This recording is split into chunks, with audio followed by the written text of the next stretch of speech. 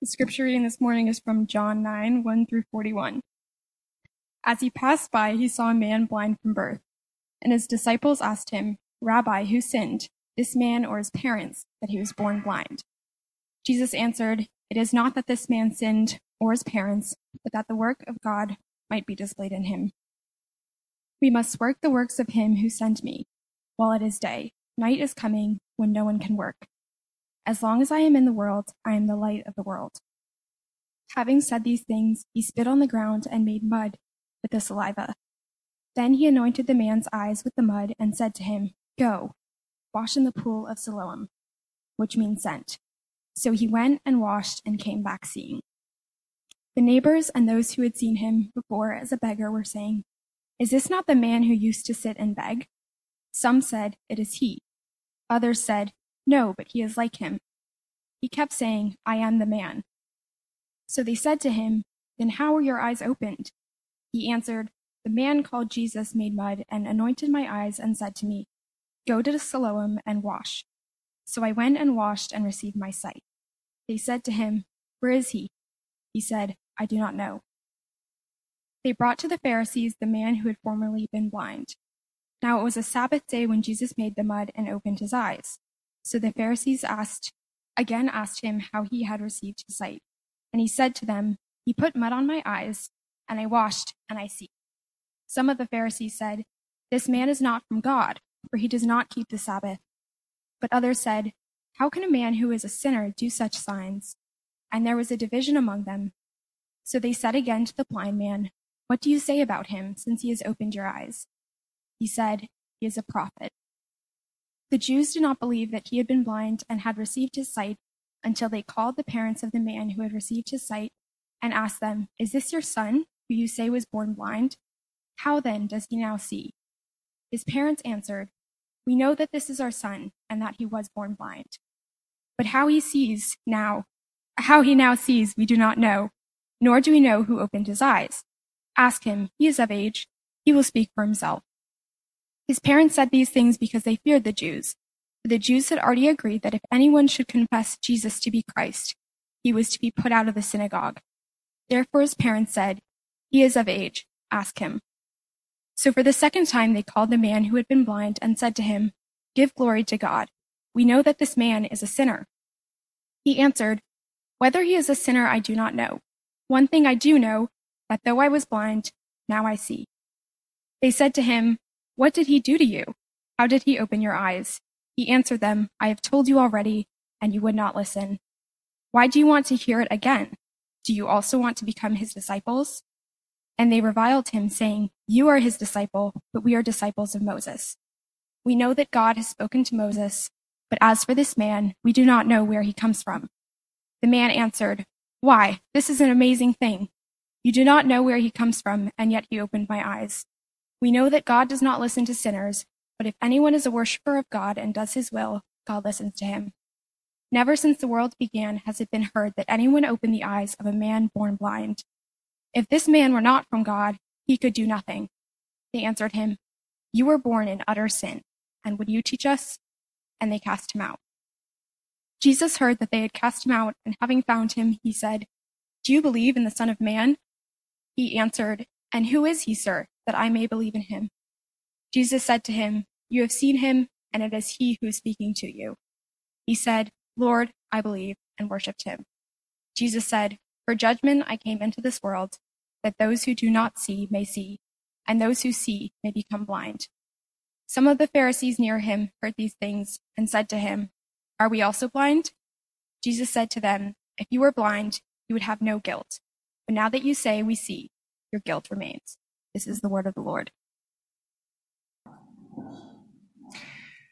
This week, Kathy and I were driving up from Washington, D.C., a trip I've taken enough that I know that it's a simple trip straight down one highway. And so I had in my mind, having gone down, that you get on the New Jersey Turnpike 95, got to D.C., then on the way back, it's one highway. And so I put in on my phone, on the GPS, the route in case there was traffic. Sometimes it's helpful to get some alerts.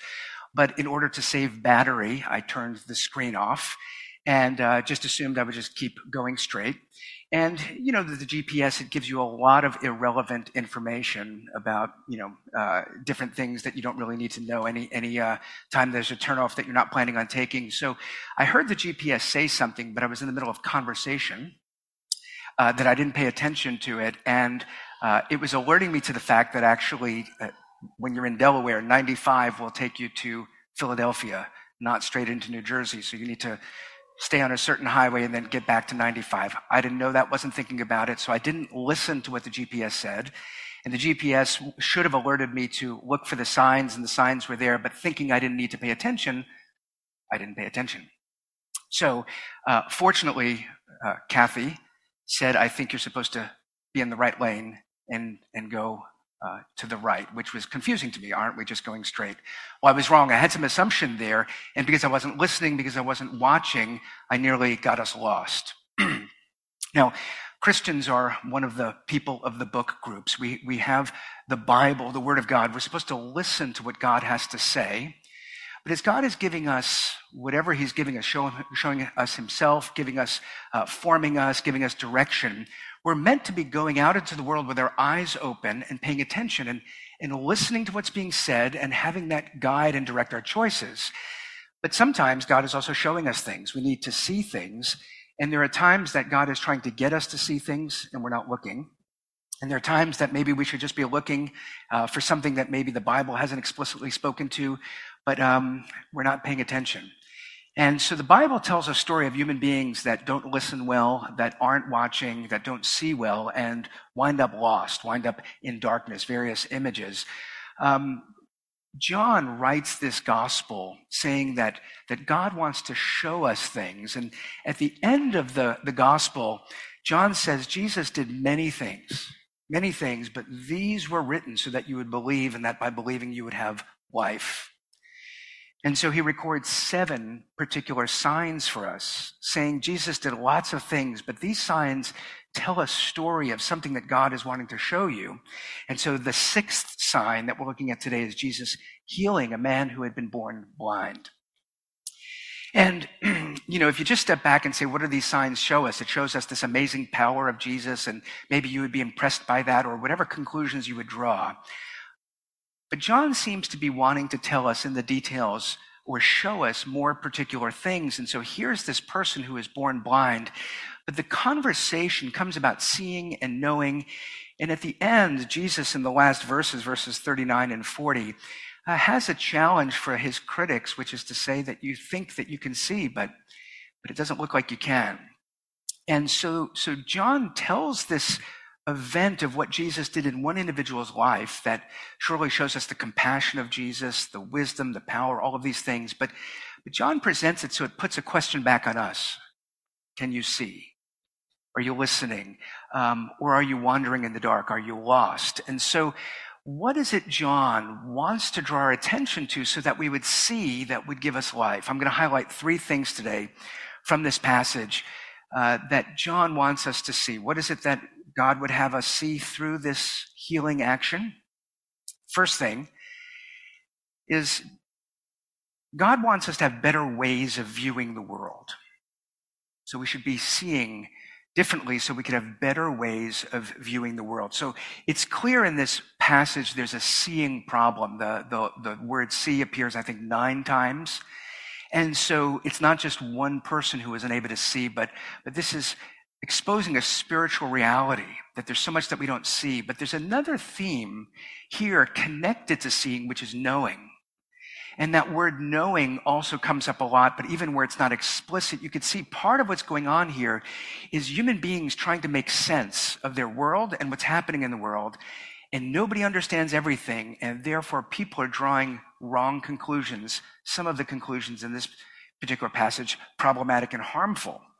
So the conversation begins with a question from Jesus' disciples. So they call him Rabbi, which means teacher, which means their posture towards him is, you know things we don't know.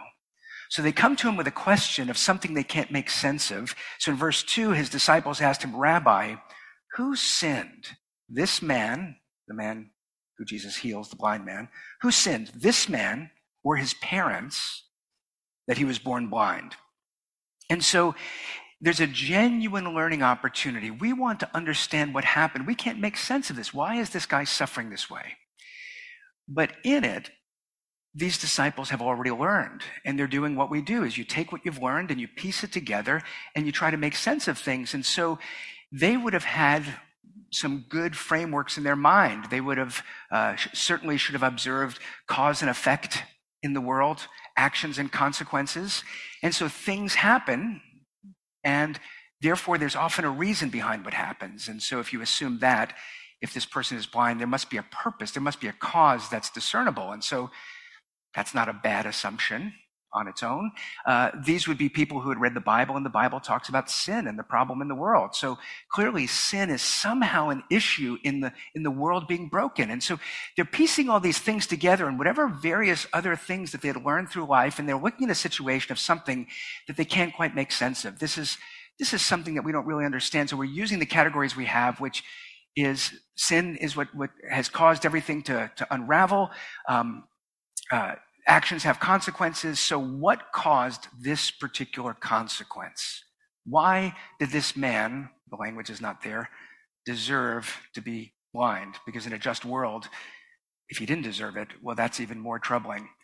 And so here they're asking a sincere question that Jesus clearly needs to reframe, because maybe some of the building blocks are right, but their conclusion is fundamentally wrong. Jesus sees it very differently. It is not that this man sinned or that his parents sinned. Would Jesus say it's not that sin wasn't part of it? Well, that's the broader Christian theology of turning from God and the world unraveling. Surely Jesus knows cause and effect and the nature of sin, but he's looking at this individual and saying, you are drawing the wrong conclusion, and their assumption is a problematic one, but that becomes the assumption as we go through. So his disciples are kind of open to learning. But then as the questions go around, we find that these themes of what we know and what we don't know keep coming up. And I'm not going to cite all the examples, but the religious leaders are quite troubled by what happened. And it's not that they're not rejoicing that a blind person can see, but Jesus chose to do this in the Sabbath. And that creates now, again, how do the categories work together? It's wonderful. We're really happy for the guy, but the Sabbath has been broken. This guy's having influence. And so they have these pieces, and how are they going to put them together? They're going to put them together in a way that's meant to condemn Jesus. And that's part of what Jesus is showing is the problem with how we fill in the gaps with what we don't know. So they go to the parents of the man, and they ask him, is this your son? And how is it that he now sees? And so the parents answer in verses 20 and 21, we know that this is our son and that he was born blind. So there's a confident knowing. But how he now sees, we do not know, nor do we know who opened his eyes. And one of the dynamics in this passage is there's a little bit of fear. So it's hard to know what the parents actually think and know. They're willing to own, this is our son, and yes, he was born blind. But there's a vulnerability of sharing what we think about happened, and so we're just going to play it agnostic. We don't know the rest. The religious leaders wind up talking about things that they know, but also expose things that they don't know that tie into some of the broader conversations we've been looking at since John 1. In verse 29, as they're being challenged to give an answer, they say, we know God has spoken to Moses, but as for this man, we do not know where he comes from. And Jesus keeps having that conversation with them. If you haven't read John, start from the beginning. And every now and then that comes up that Jesus has this radical claim that he came from the Father. He was before Abraham. He was before us. These various claims in John. And they're kind of looking literally at you're a human being, and we're studying the scriptures to see if your human story matches the fulfillment of the scriptures. And of course it ultimately does, because Jesus is bringing all things together. But I'm very sympathetic. If I was there trying to say, wait, he's born in Galilee and we were expecting the Messiah to come from the region of Judah, it's understandable why they were confused. But in their confusion, Jesus keeps saying is, you do not know where I'm from because you do not know my Father. And so if you recognize the voice of the Father in the scriptures that you're studying, you would recognize his voice in me, and therefore you'd be willing to see. So when they say we know that God has spoken to Moses, that's a good affirmation. That's a true statement. God did speak to Moses. It's good that they know that. The thing is, they know that God has spoken to Moses, but they don't seem to know the God who spoke to Moses. And what Jesus is saying is, therefore, you're misunderstanding the law. And the evidence is, when I come to fulfill it, rather than recognizing and rejoicing, you're opposing me. So there's a kind of blindness that they're not seeing, they're hearing, but they're hearing in a confused way. And the kind of question that comes up here is the kind of question that we ask often. I mean, this is the story of the foundation of Buddhism, of a guy who grew up in privilege, and then he looks out and he realizes there's suffering in the world. Any compassionate human being is going to face some injustice or some suffering or something that makes them say, how does this all fit together? How is the story of humanity in this world not overwhelmingly awful? And so the biggest sort of philosophical problem that people who believe in God have had to try to speak for in the last 100 or 200 years is what we call the problem of evil. If there is a God who is good, and if that God is powerful, well then how do we explain evil in the world? There's kind of an installment here. How do we explain that this person was born blind? And the problem of evil for philosophers is a really difficult problem, and we need very bright people to sort of work through and think through the implications. But practically, what's often going on in our hearts when we're grappling with that question of saying, I want to know why, is not because I have an unsatisfied mind, but I have a troubled soul. And we tend to think answering why will calm me down, as if what we need is information when we're facing suffering and injustice. And there's a sense here where we always have to grapple with what we don't know. If we believe that God is all-knowing, well, then we ultimately have to be disciples. We have to learn from him. And so often bundled underneath the question of why is this bad thing happening, or how can God still be good, is not the question, how does the world make sense? But there's something in us that is fundamentally asking the question, is it okay for me to hate God? Because when there's suffering and injustice, the normal response is anger, along with confusion and whatever else. And anger needs to go somewhere. Who should I be angry at?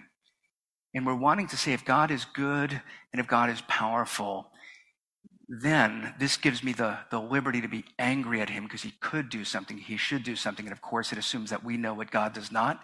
And so we're in a precarious place when we're thinking that. But some people feel the freedom in atheism to say, I'm just going to be honest, that the God as I perceive is not worth serving and knowing. So I'm just going to boldly reject that God. And then some are maybe a little bit hesitant, so they're a little bit more agnostic. This doesn't make sense. I don't like it. The religious answer, the temptation for those of us who want to believe that God is good and powerful, because the Bible affirms those things. But then what do we do with that anger? Well, if I can't hate God, the inevitable question is, who can I hate? And it could be me. You could hate yourself. It could be others. You could hate them. You could hate objective things in the world, the systems, or however it works. But there's something about this broken world that incites hatred in us because we can't make sense of things. And so here's these disciples trying to make sense of this issue. There's somebody born blind, and we don't know why. And so the question is, was it the fault of the parents or the fault of the person? Faithful religious people. We're not going to entertain that it could be God. And those with a little bit more creativity think, well, maybe it's God's fault. And Jesus is saying, you're seeing everything wrong because you don't really know, and you're piecing together what you do know to draw conclusions about things you can't know. And so the mistake that the religious leaders make in quickly trying to handle the situation is they say they know the teachings of Moses, but they don't know anything about Jesus. And then in verse 24, they say, we know that this man is a sinner. So in this theme of what do we know and not know, they make a confident assertion, a conclusion. We know that this man is a sinner. Okay, it's not simply that he was blind, but now having been healed in the Sabbath, instead of joining our side against Jesus, he's simply being thankful. So there they are. We know that this man is a sinner. And theologically, we could say, well, of course he is, because all of us are sinners. It's not that Jesus would disagree with that. They know he's a sinner based on consequences. He's blind. He's stubborn. They are now taking a strong position against Jesus, whose answer is to say, you're giving me an or question. Is it the man or his parents? I'm not answering it as you frame it for me. I'm telling you something different is going on. And so they then in verse 34, to the man, you were born in utter sin, and they cast him out. So they take an action. They're seeing what happened very differently than Jesus. And Jesus is trying to show us something of the work of God. And they don't know it, but they're shutting down the work of God. And they cast a man out that Jesus has just opened his eyes and welcomed in. And so that's the danger in not continuing to listen, not being open to the fact that we need to learn and that God is going to show us things. And so disciples are learners. It's not that we shouldn't be confident about the things that we do know. It's not that we shouldn't be thinking. It's not that we shouldn't be applying reason and wisdom, that we shouldn't be making clear conclusions. All of these things are there, but there's a certain caution that we need to have because of the bent in our hearts, which is to say we'll look at a situation, and however we declare that these are objective facts, there's something in the underlying sin in our hearts that will piece things together to condemn, to exclude, to humiliate, to punish in unfair ways. Jesus is coming saying, I want you to see things differently to end this awful problem of human violence and all of what we're doing. Jesus is showing us that we're stuck. So he's wanting us to have a better view of the world. And his healing seems to be indicating that he has come to open our eyes to see differently. And discipleship in that should play its way out in how we understand the world and what decisions we make. So here's the second thing that I think we're supposed to see in this passage. We're supposed to see the recreating work of the Creator. So the recreating work of the Creator. If you read John's gospel from the beginning, the theme of creation is there. Because one of the messages of John is that the Creator is now finishing or bringing towards fulfillment and finishing the work that he began.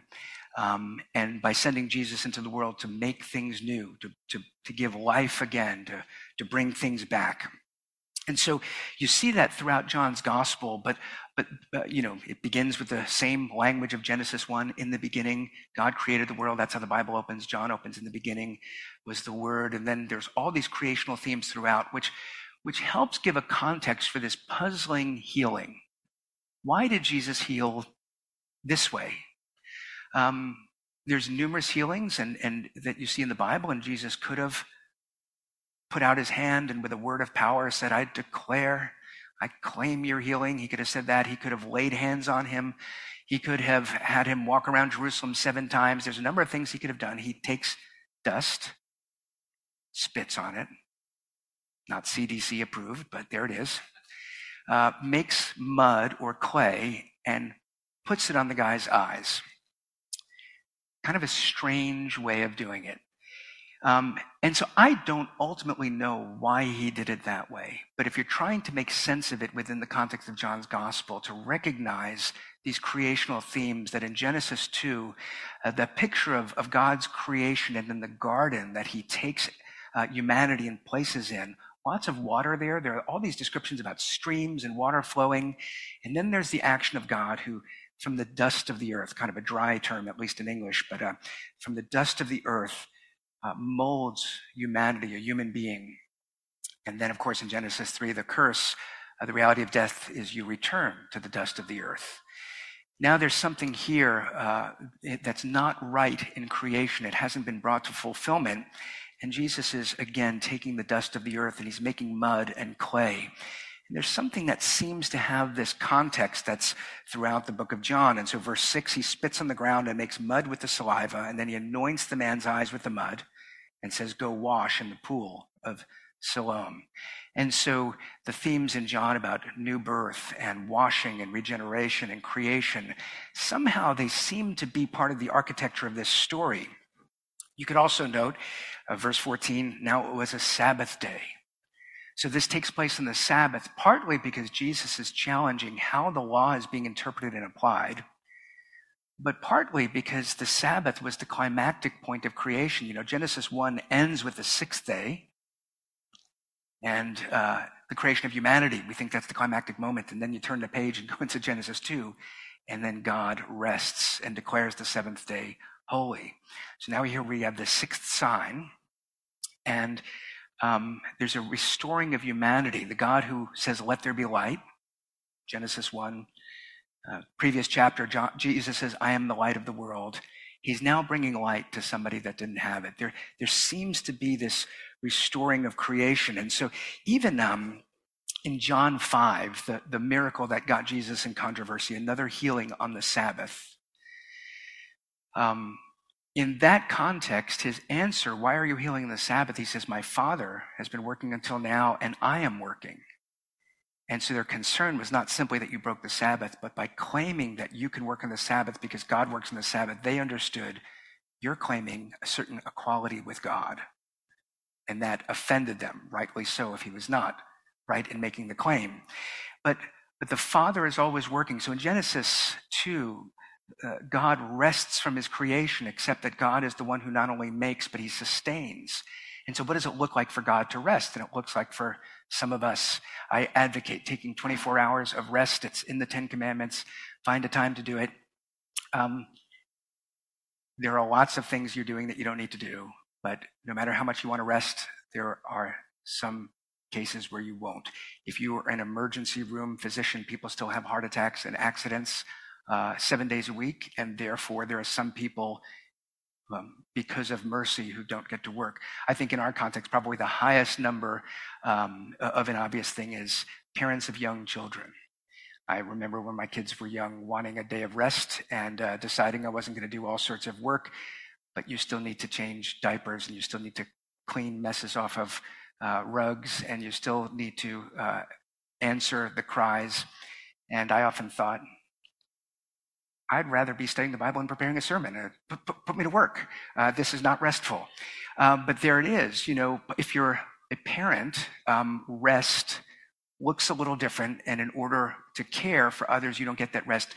God is always working. So there's a true rest in the pattern that God has given us.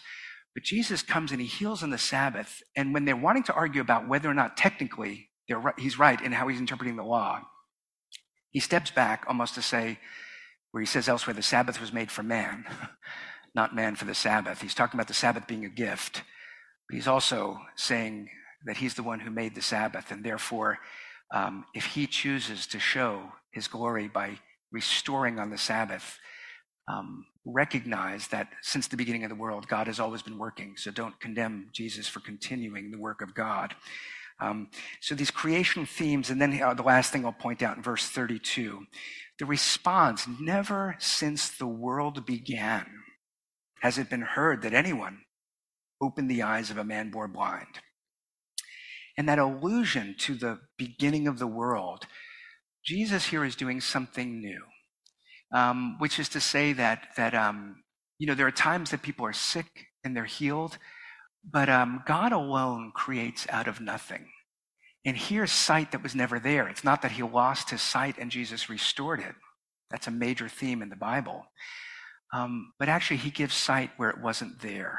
Who can do that? They're recognizing nobody's ever done this. Not Moses, not Joshua, not Elijah, not Elisha, not the great figures who have done remarkable things. Nobody's done this. And so they're struck to say something happened we can't make sense of. And John presents it to us, bringing us back to the beginning. Think of the whole of history. Who is able to make from nothing? Who is able to call light into being? Who is able to give life? That's what we're being presented with. And so we're invited to open our eyes to see that God, the one who created, is now starting to make things new. He's starting to come into our broken world and fix things. The arrival of Jesus marks something that should cause us to rejoice, not something to cause us to argue about what we know and don't know. And so we're meant to see here something of the recreative power. And so Jesus in verses 4 and 5 says, we must do the works of him who sent me while it is day. Night is coming when no one can work. As long as I am in the world, I am the light of the world. What Jesus is saying is, I'm coming as the light of the world, but people still can't see it, not because there's anything wrong with me or my message, but there's something spiritually wrong that we don't have the equipment to discern. The sign is showing us that Jesus is coming to show us that light, but there's an ominous sentence when he says, night is coming. While I'm in the world, the light is there. Well, when he ascends to heaven, he sends the Spirit. So there's a light pointing us towards Jesus. Most scholars think that Jesus is talking about his crucifixion. There's a time of darkness coming. Night is coming, and no one will be able to work when they hand me over because they're blind and because of darkness. Jesus is alluding to that.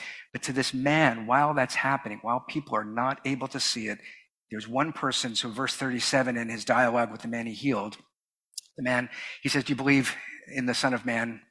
Well, who is that? Good question. Jesus says, verse 37, you have seen him, and it is he who is speaking to you.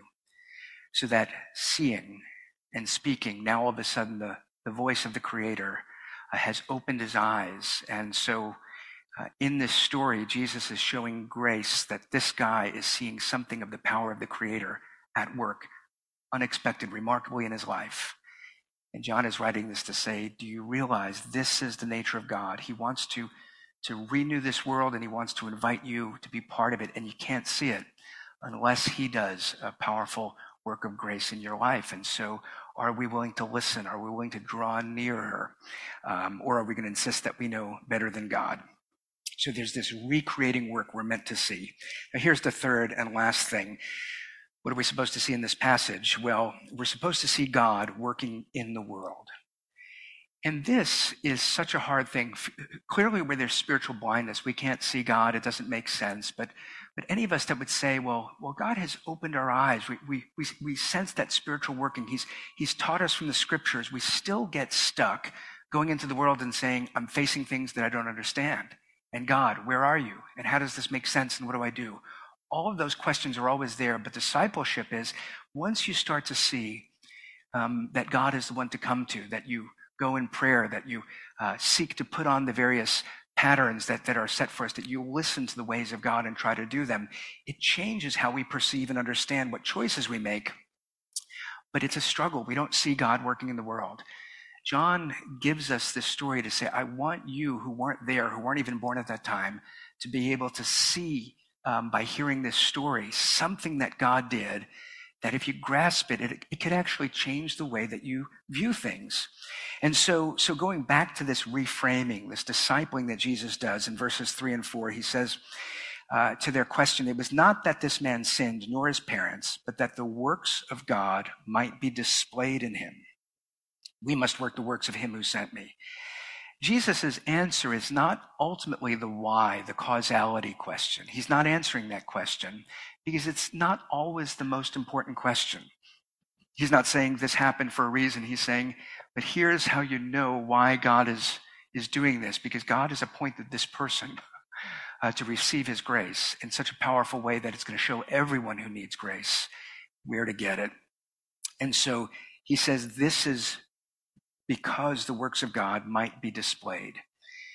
It's not an explanation for why there's evil and suffering in the world. Jesus is not answering that question. He's coming in and saying, until you can answer it, don't wait for an answer.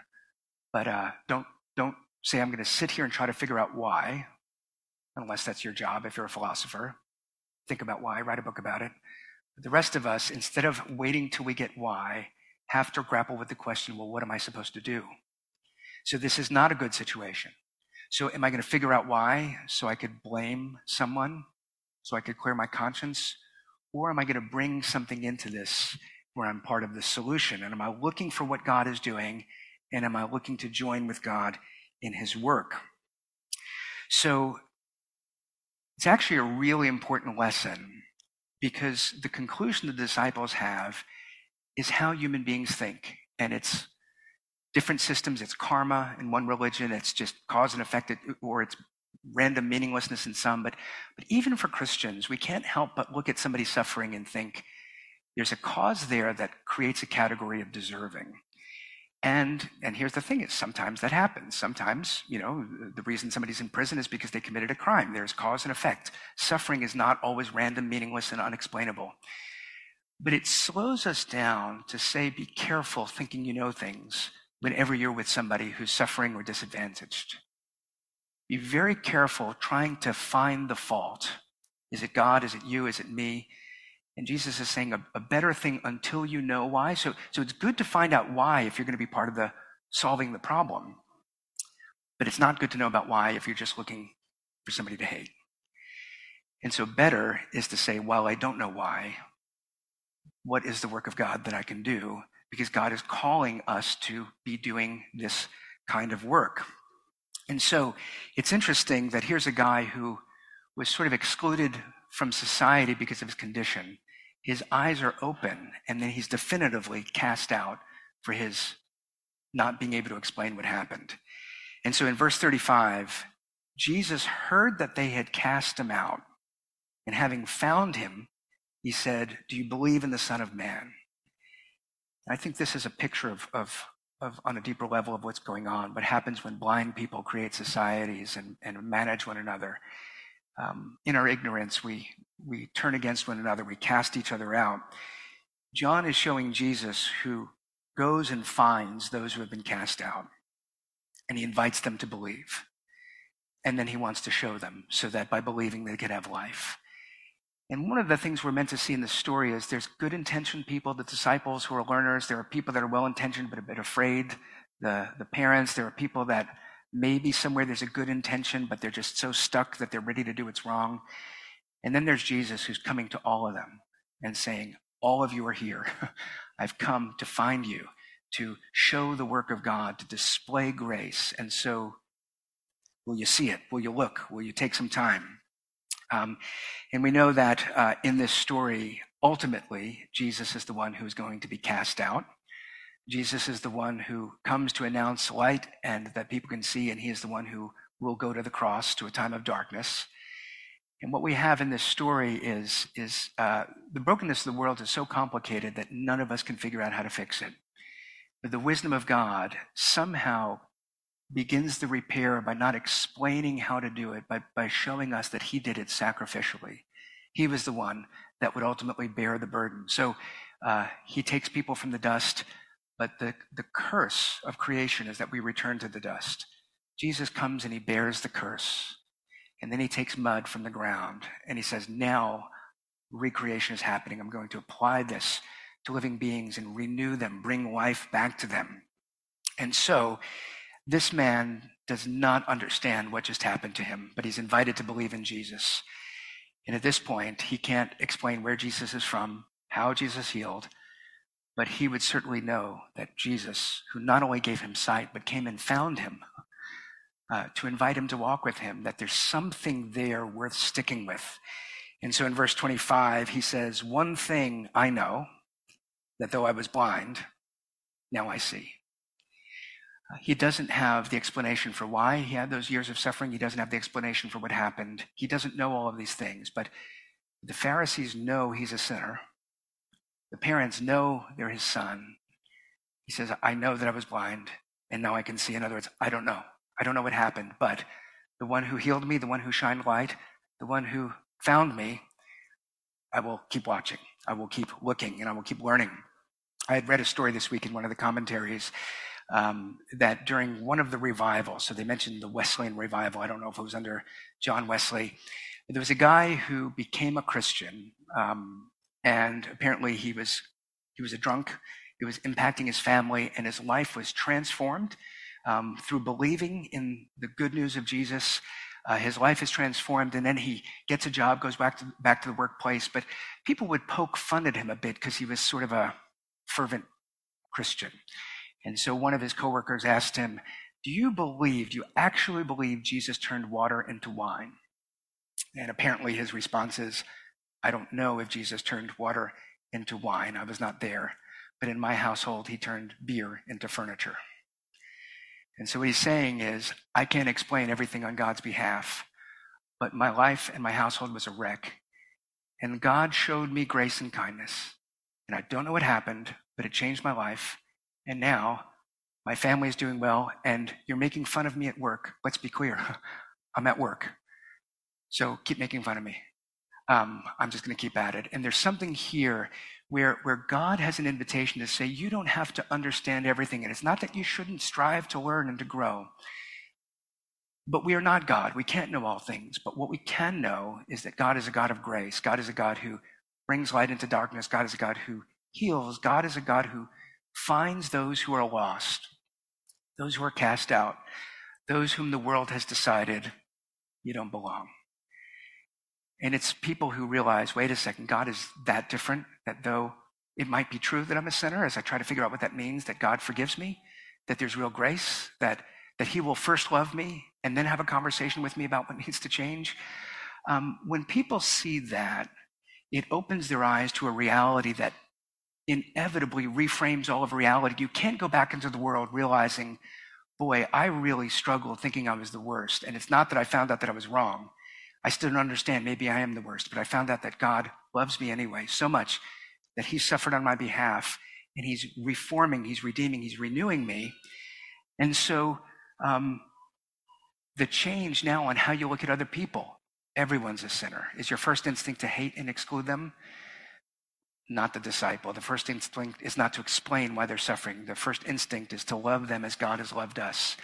And when you're living in the world that way, then you are part of the solution, where Jesus says, we must be doing the work of God. What a strange thing in verse 4. He doesn't say, I must be doing the work of God, but there's a we. I have come to do what you cannot. You cannot heal the blind. You cannot raise the dead. You cannot renew the spirit. I will do those things. But you can, in following me, look for the work of God in the world and try to do it. And so the church is meant to be sent out as those who have been reframed. As Christians, when we talk about what is it we're supposed to go out to do, without the reframing, for some of us, there's either the naive, we can go and fix the world instantly, and that doesn't last long, or there's the very discouraging, oh no, more things for me to do, more hard work, more exhaustion, more potential for failure. It's that grace that reframes things to say, it's not that God needed you to join his company. It's that God is doing a work in the world that every human should be part of. And because we're lost and confused, we're working against it. We're destroying things. He comes to show grace. He comes to show light. And then he says, now follow me and go back into the world. And yes, at times it'll be hard. Jesus says, if they hated me, they'll hate you. It's not always fun and easy. But there's something deeply satisfying about looking at the world and saying, I don't need to be hopeless, nor do I need to feel good about myself by hating everybody else, or whatever else we come up with. But Jesus reframes things to say, you can see the grace and light of God, and you can walk in it, and then you could go back into the world and be a witness in some way to the grace and light of God. So, this week, try to see things differently. Where is God working? What is God showing you? What about how God would have you choose is an opportunity for you, even if it feels costly, to do what will show grace, would be consistent with having your eyes open to a new way.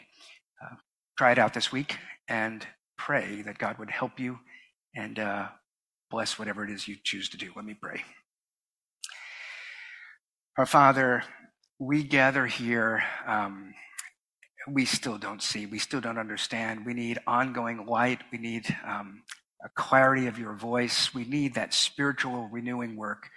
We thank you, God, that you're a God who finds the outcast, who calls back the wandering, who shows grace and favor and patience. So, Lord, this week and in these upcoming weeks, we pray for renewal in our hearts and minds. We pray that we would start to see through the eyes of grace, that your light would help us to understand ourselves and our world and the challenges, whatever challenges we're facing.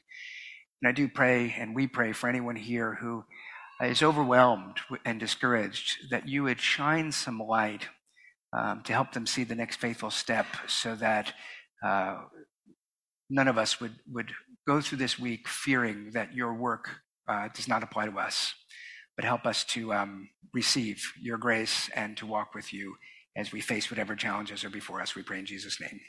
Amen.